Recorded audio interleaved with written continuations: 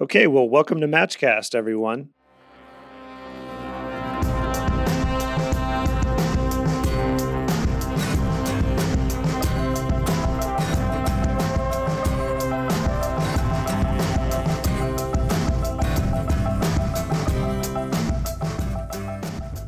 Today, we are very excited to be joined by Jessica Best, and we are going to talk in some detail about email marketing. Jessica is the Director of Data-Driven Marketing at Barkley in Kansas City, and we are so excited to have her with us today. So thank you, Jessica, for joining us. Thanks so much for having me. I'm looking forward to it. Yeah, absolutely. We met Jessica at Content Jam in Chicago a few weeks back. Content Jam is a content marketing conference put on by our mutual friends here in Chicago at Orbit Media Studios. Orbit is wonderful people. They do great website design work. And through them, we met Jessica. Jessica gave a really packed with useful info masterclass on email marketing. And in sitting and learning from Jessica, we thought we just had to have you on to get really deep on a few points about email marketing. Yeah, I love it. I love that it was so useful for you. And that's my goal, man. Let's share some more goodies. For sure. So you showed in your Content Jam presentation, the first slide was defining email marketing, and you had a three-pointed triangle, which I guess is the only kind of triangle. And at one point, you had content. At another point, you had list. And at the third point, you had optimization. Email marketing can be such a deep and nuanced topic. So just want to provide that context. We'll put this graphic, if you don't mind, in the show notes and going wherever this conversation takes us. But it seems like this is going to be mostly about optimization. So just an FYI to have a little context for the listeners is we'll talk mostly about email marketing optimization in these few minutes that we have together to learn from Jessica. So Jessica, at Matchnode, we do email marketing, yet sitting in your presentation, we learned so much, and there's always so much to learn. And certainly you're really seem like an extreme expert on this particular subject. Our listeners are small and medium-sized business owners or other marketers, and I would guess the vast majority of them are probably doing their own email marketing. So I certainly had the experience of having our eyes open to a few things you were mentioning. What, for our listeners, is the one thing that you still see that most email marketers are not doing? It's a good point that you bring up that email marketers come in all shapes and sizes, just like anything. And I think whether you've got a team of 10 and you've hired an agency, or whether you've got you and a part-time person proofing your emails for you, I really see some of those groups of people making the same mistakes. And the biggest one that comes to mind is the pre-header. And I know you remember this from the presentation because it sort of blows people's mind when they realize that they have control over it. But the pre-header is that piece of text that sits above the first image in your email that you can actually see from the inbox in most inboxes. It's a snippet of text or whatever in the inbox. And Outlook has it, Android has it. iOS devices have 2 lines. So it's actually getting more real estate in the inbox than the subject line. So a lot of people don't optimize that. They kind of throw that away with, if you can't see this email, click here. Well, you don't realize that that's something that you can customize and improve on. And what I've seen really great email marketers do is find that dance between the subject line and the pre-header that really drives up open rates. And that's one of those small, simple things that right now a lot of people are sort of wasting that opportunity. So if you can figure out what plays on the subject line but isn't necessary once you open the email, because remember that some of that small text up there gets skimmed right over once you're in the actual email, focus on how you can get sort of supplement or maybe give a boost to the subject line to really garner that open. That's great. We'll definitely include a screenshot of that in the show notes so people can kind of see exactly what we're talking about. And you mentioned, if you can't see this email, click here. Is that sort of like the default that automatically kind of goes into your pre-header if you don't do anything to optimize it? Bingo. And regardless of the email platform that you're using, most of them will make that editable, and all of them could make that editable for you. So even if you're using a template, you might be using Constant Contact or MailChimp or Aweber. All of those as part of the template make that something that you can edit. Even when you get up into Exact Target or an Influence or a IBM or whatever is out there, all of that is malleable. And so just taking the time to find that default line of text and then add your additional sort of pre-header or that second subject line boost to the front of that can be that 2-second ad that really drives up, hopefully, engagement. Wow, that's so great because we all have the experience today's world on our mobile devices of living in email. And a lot of ways, mobile devices are just so well suited for email communication. And seeing it in your inbox, and everyone's used to the subject line and the from name. Exactly. And then there's this other text, and everybody reads it, and it really gives you a sense of if you want to open that email, or what might it say, or what does that email hold. Beyond what we can see and just like our macro version of our inbox.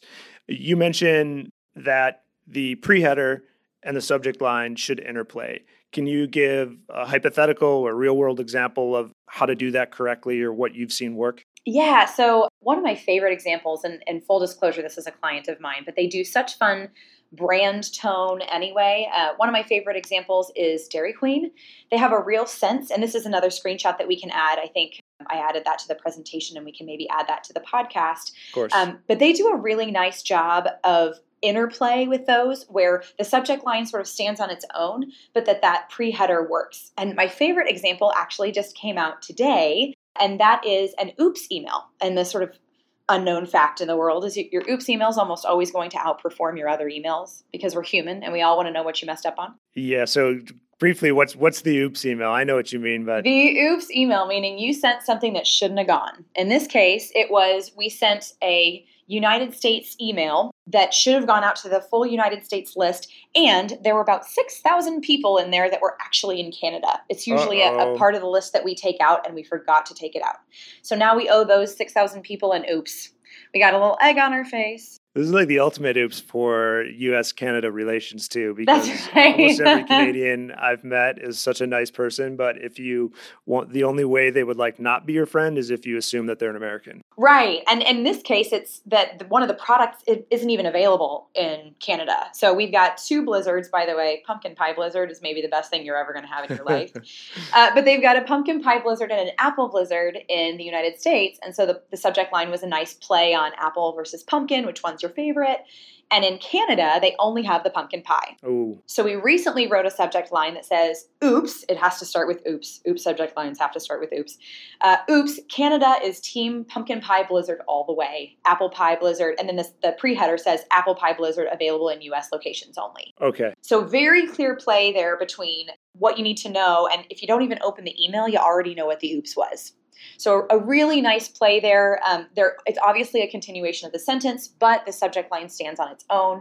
It keeps the brand tone through the entire subject line and pre-header. Really nicely done there. Great. Well, we are not advocating for purposefully sending mistaken emails so you can send the oops email, given that the oops emails are always opened at a higher rate than quote unquote normal emails. But that's a good example. Thank you for that. Yeah. So the pre-header is really important, and that was really eye-opening in your presentation to us. What's another example of something that sometimes you maybe have a client or a would-be client, a prospect, and you start to look into what they're doing, and you look at their emails, and all of a sudden it just like jumps off the screen at you that maybe some more less experienced email marketers might not know or notice? Actually, when you asked the question, there were 2 things that came to mind, and the second one is I am floored. I still get so enraged in my inbox when people send me an email that is all image. This is a tactic from 2004, maybe. Yeah. And really, designers that aren't used to email design, it's so easy to just design something up, save it as a JPEG, and then shove it into the email. And I understand the draw to do that. But unfortunately, up to 33% of our list could have images turned off. And that includes versions of Outlook and Android. So across desktop and mobile, we're sending a blank email to subscribers who asked to receive promotions from us unless they take 2 or sometimes more clicks to download images or to load those images. So the sort of, whoa, we have a really great looking email, but even the text, like black text against white background, was still an image instead of making it what we call true text, meaning just put text in the email the same way that you would type text on a web page or something like that. That's a big one. And unfortunately, that one has other repercussions. And this gets back to optimizing, not just content, but actually optimizing your email. The one big image emails, according to spam filters, don't say anything. So when you send your email through, to an inbox, it has to pass the spam filter first. That spam filter is going to read your email to determine what it's about and whether they should deliver it. Unfortunately, if all of the words are baked into your images, your email is blank for that spam filter. And it basically assumes that you're trying to hide something and kind of usually categorizes you as spam. Yikes. So not only is the person you're hoping to send to not maybe seeing it, they may not even be receiving it in their inbox because the spam filter can't read what it's about. Okay, so those are two really big reasons why you do not want a single image and no text in your email. Let's unpack them one by one. Yeah. The first is that you might have images default off on your email. Can you give some of the big platforms, whether Android, iOS, Outlook, Gmail, are there any that have images off by default? Most installs of Outlook will have images off by default, and early versions of Android will have images off by default. My favorite resource for this, because it sort of changes all the time, is actually Litmus, Okay. Litmus, like a litmus test. Litmus.com actually keeps a running total of whether images are enabled or disabled by default on certain browsers. And if you just search litmus.com, they will totally have they update it probably quarterly, which is why I almost don't want to say anything that's maybe not true, but they are a great resource for that. And the bottom line is, if even one of your major inboxes is turning images off by default, it's not worth it.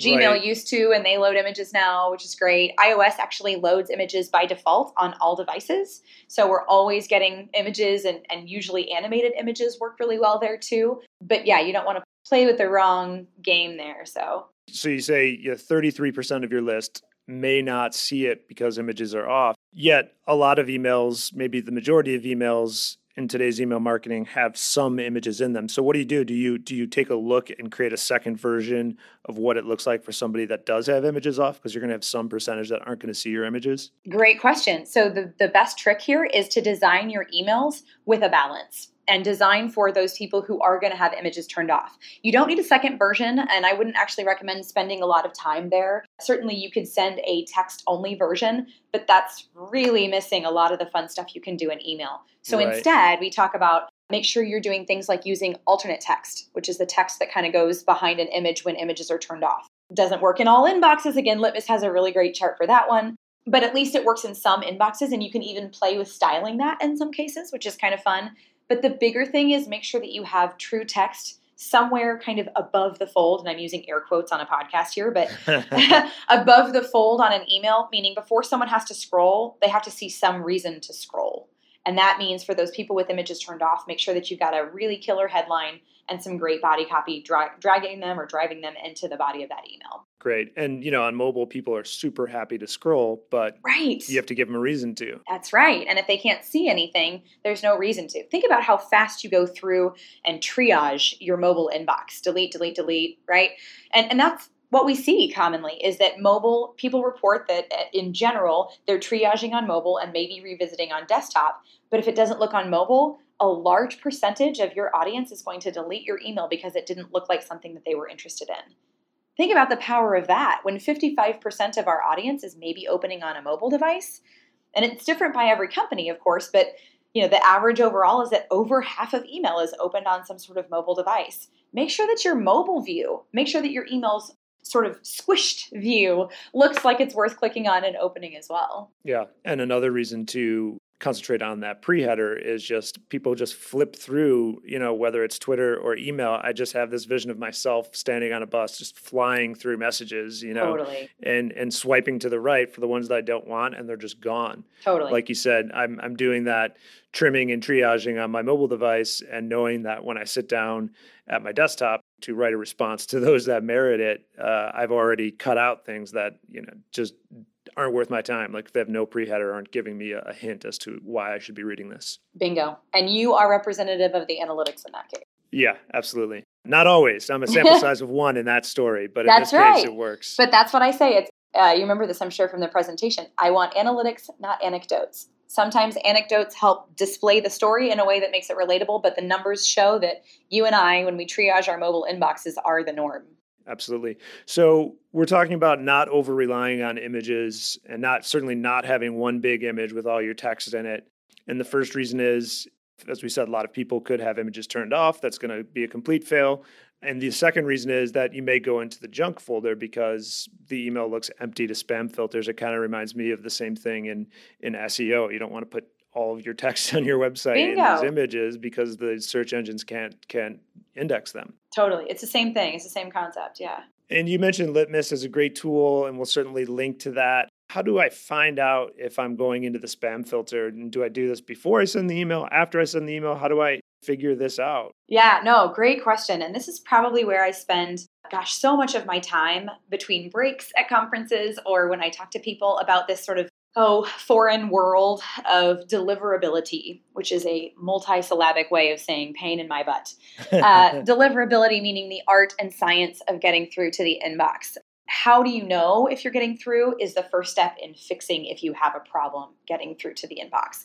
There are two different types of tests. One is the pre-send and one is the post-send, and two different companies actually offer both. Litmus, obviously, I'm a fan of Litmus, offers the pre-send testing. They integrate with a lot of email platforms. So if you are using MailChimp or Constant Contact or some of these others, they're either integrating Litmus or they have something of their own. Sometimes it's called Inbox Doctor or something like that. That is actually meant to be before you send. The reason being, if you send on the default settings, if you send your email through a sample spam filter at Gmail or Yahoo or business-to-business inboxes like Outlook, if you send and it gets blocked, it's time to make some changes to your email, right? And you want to do that before you send because the point of that test is to give you a chance to correct that before you blast it out to your list and just kind of don't go anywhere. Makes sense. Yeah, Litmus is the pre-send, and I would recommend sending that as often as you can. If you find that you've got kind of a good template going, maybe you don't have to send every time, but because the content of your email is sometimes a big reason why you would or would not get past a spam filter,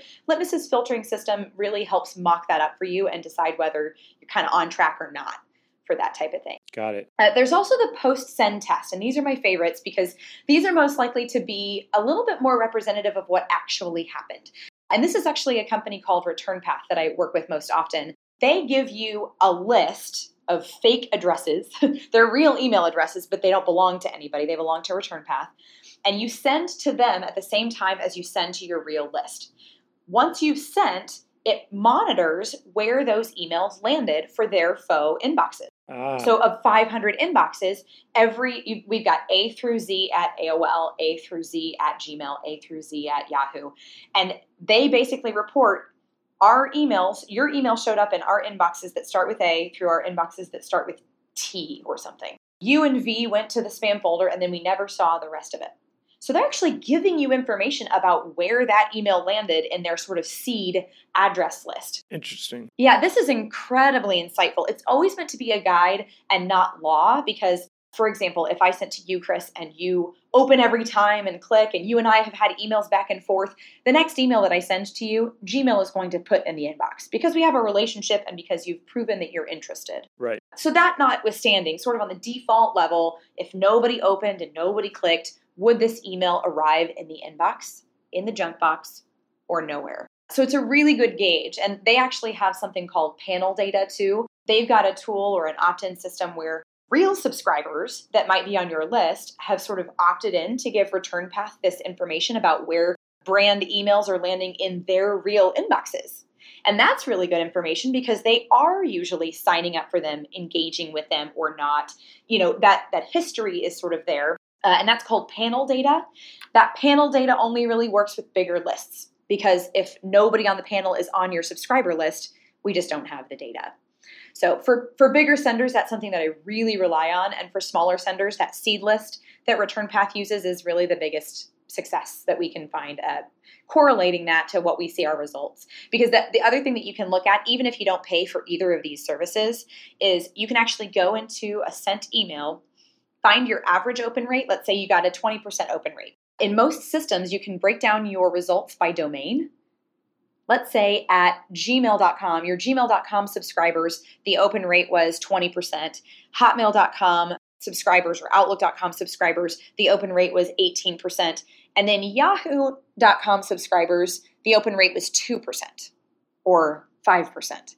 Right. Something is obviously out of whack there. Yahoo likely sent us to another folder or maybe didn't deliver us at all. And that's sort of the dirty secret here is. Yeah. What is that? You kind of mentioned that earlier. You said go to the inbox, go to spam, or somewhere else. What's somewhere else? What do you mean? If it's not in the inbox, not in spam, where's it go? It can evaporate in space. This is my least favorite. Like, I feel like I tell people that Santa Claus doesn't exist when I say this. In email, because the inbox's primary goal is to make their inbox user happy, they do not owe email marketers like us anything at all. So when we send to them, they decide either where to place you or, unfortunately, if to place you. So you could go to the inbox, you could go to the junk folder, or Yahoo in particular, and I kind of pick on them, but they pick on us, so it's mutual. Yahoo can just decide, we're sending you to spam and people are marking you as spam. We really think you're spam. We're just not going to deliver the rest of your list. And that goes what we call missing. And return path numbers on this, like in the United States as a whole, all email marketers, about 73% of valid email marketing goes to the inbox. Another like 6 or 7% go to the spam folder. 20+% goes missing. What? So a larger percentage is just not being delivered and just disappearing than goes to spam. Bingo. And you don't know it's happening unless you're doing testing like this. And like I said, at the very basic level, start looking at your domain level report and just see if you've got some things that look really out of whack. Sometimes you'll see actual zeros. So in the case of AOL, when AOL blocks you as spam, they just, 100% across the board, they just block you. So you'll see a 0% open rate, a 0% click-through rate, and a 100% bounce rate. That is being blocked as spam at AOL. So take that as a first step. And if you see some red flags, it's time to start talking to either me or Return Path directly. They do have a fee associated with it. So if you're just not sure, you can always tweet me and see if you're on the right track. Well, yeah, such is life. Yes, there is a business behind the deliverability quotient. Yeah. Tools that provide value cost money. That's right. Okay, so that is super interesting. So your email could just go missing. You mentioned 73% usually gets through, or that's the standard or the normal, the average number, 6 or 7% to spam, 20% missing. So these numbers, you want to try to do a little bit better than those numbers, use those as a baseline. What do you do? Like, what if you run one of these tests and you realize you're at those numbers or below and you need to do better? What are some ways to improve deliverability apart from not having one big image, for example? What are some other things that you could do to increase your deliverability? Because that's just money left on the table if is not getting through. Bingo. And that's what I was going to sort of preface this with is 73% is the average. I think that most marketers that are paying attention to this can expect 95, 97, even 99% inbox placement. One quick aside, do not confuse the word delivered or delivery in your email service provider like Constant Contact or MailChimp will give you a 99% delivered.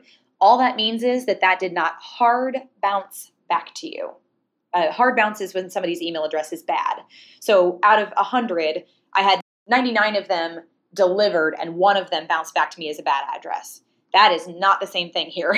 No, and it's a measurement from the email platform of they're like, we sent it. Right. And we didn't hear that it bounced back and is dead, so we sent it. It's not saying that it actually landed in the inbox, just saying that it was sent. Yeah, that's exactly right. And so that's why these other tools have sort of made a living, because they're actually finding that just because you sent it doesn't mean it actually landed anywhere. And to your point, again, as a preface, the cost of deliverability monitoring or of the investment to fix your deliverability issues, if you have them, is by far justified if you understand that potentially really that 6% that's going to spam and that 20% that's going missing. So a quarter of your audience doesn't even have a chance to engage, doesn't have a chance to buy something from you. So if all other things being equal, you could get the same amount of money as you are from the 75%, add another 25% onto that. Let's say I sent to my list of 100 people and I'm only getting through to 75 of them, but 75 of those people purchased $75 worth of revenue. Think of adding $25 more of revenue if only I got through to the other 25 people, right? I think that I'm sending to 100 people and that 100 people are spending $75, but really 75 people are spending $75. And if I invest in getting through to the other 25, I can see a 33% uptick in my revenue or in my response rate purely by getting through to people that I already thought I was sending to. So the case is there, right? Like the case to invest in this is definitely there. And it starts with content. So how do we fix it? We found out that we're 70% in the inbox. What's next? There are two sides to this. One of them is your content, and that's the easy side, to be honest. And the other side is your reputation. And I'll start with content. Content like one big image, that's out. Also, misspellings or errors in your code. If you're coding your own emails or if something's wrong with the way that you've been copying and pasting your emails, that can actually trigger spam filtering because it looks like it's a careless act that a marketer wouldn't do, but a spammer would.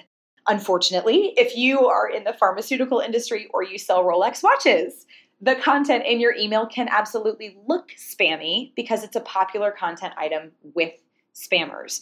And common things are marketing, percent off, dollar signs, free, Cialis in all caps. Don't put the word Cialis in your email. Don't put Cialis or Viagra in your email. Well, and what's funny is I actually had a client who worked in pharmaceuticals, and we had to be very careful in how we crafted our emails because they actually did product testing for Cialis providers. I mean, they had to say the word Cialis in their email. So we had to figure out sort of that balance of how do we talk about the product and feature the product in the images maybe, but maybe not have to say Cialis in all caps with a registration mark in the body of the email. Yeah, so is that a case where you could actually use the image to hide the word and improve your chance to get through? Yeah, you like that? If the spammers are going to bring us down, we're going to use those tricks where we can. You just want to make sure that you have a balance of text in that email that does talk about the benefits or that has some sort of non-marketing, non-sales, non-pharma copy in it. And just test it. Test it through Litmus and see what it takes to balance that out and get through. Quick tip there, if you can add at least 500 characters of text to your email, that balance of text to image becomes a little bit more moot. So if you have at least 500 characters of text in your email, you've probably checked the box for how much you absolutely have to have before spam filters are just going to think that you're trying to scam them. Okay, so that's a rule to keep in mind generally is 500 characters of text. You're generally going to be okay on the systems being able to read your emails and determine that it is not spam. Yeah, bingo. Great. Well, Jessica, this has been so informative, fun, helpful, useful. I'm sure the listeners will agree. Thank you so much for joining us. Do you have anything else you'd like to mention? Oh, first, follow Jessica on Twitter at bestofjess, BEST of JESS. Awesome name, Jessica Best. That's right. That's got to be fun. It is. Anything else, Jessica, you would like to mention or include here for our listeners? You know, the last thing I'll say, and this is a bit of a soapbox of mine, all of your best intentions are great, but in email marketing, it starts with getting permission to send email to that list. And that goes back to almost everything we've talked about here, getting through to the inbox, getting high engagement rates, and really having an optimized list. Make sure that you're sending what you promise and only sending to those people that you've asked. And that's sort of the biggest overarching rule that I can give you in email marketing. And if you want to talk to me about it, you can hit me up on Twitter. Like Chris said, Best of Jess on Twitter. I'd love to connect with people and learn more about what they're doing. Awesome. And that gets, you said content and reputation, and that gets to reputation, which Bingo. is the subject of another podcast. Bingo. Well, thanks again for joining us, Jess. We really appreciate all the time, information, awesome energy. Thanks to our listeners, and we will talk to you all very soon.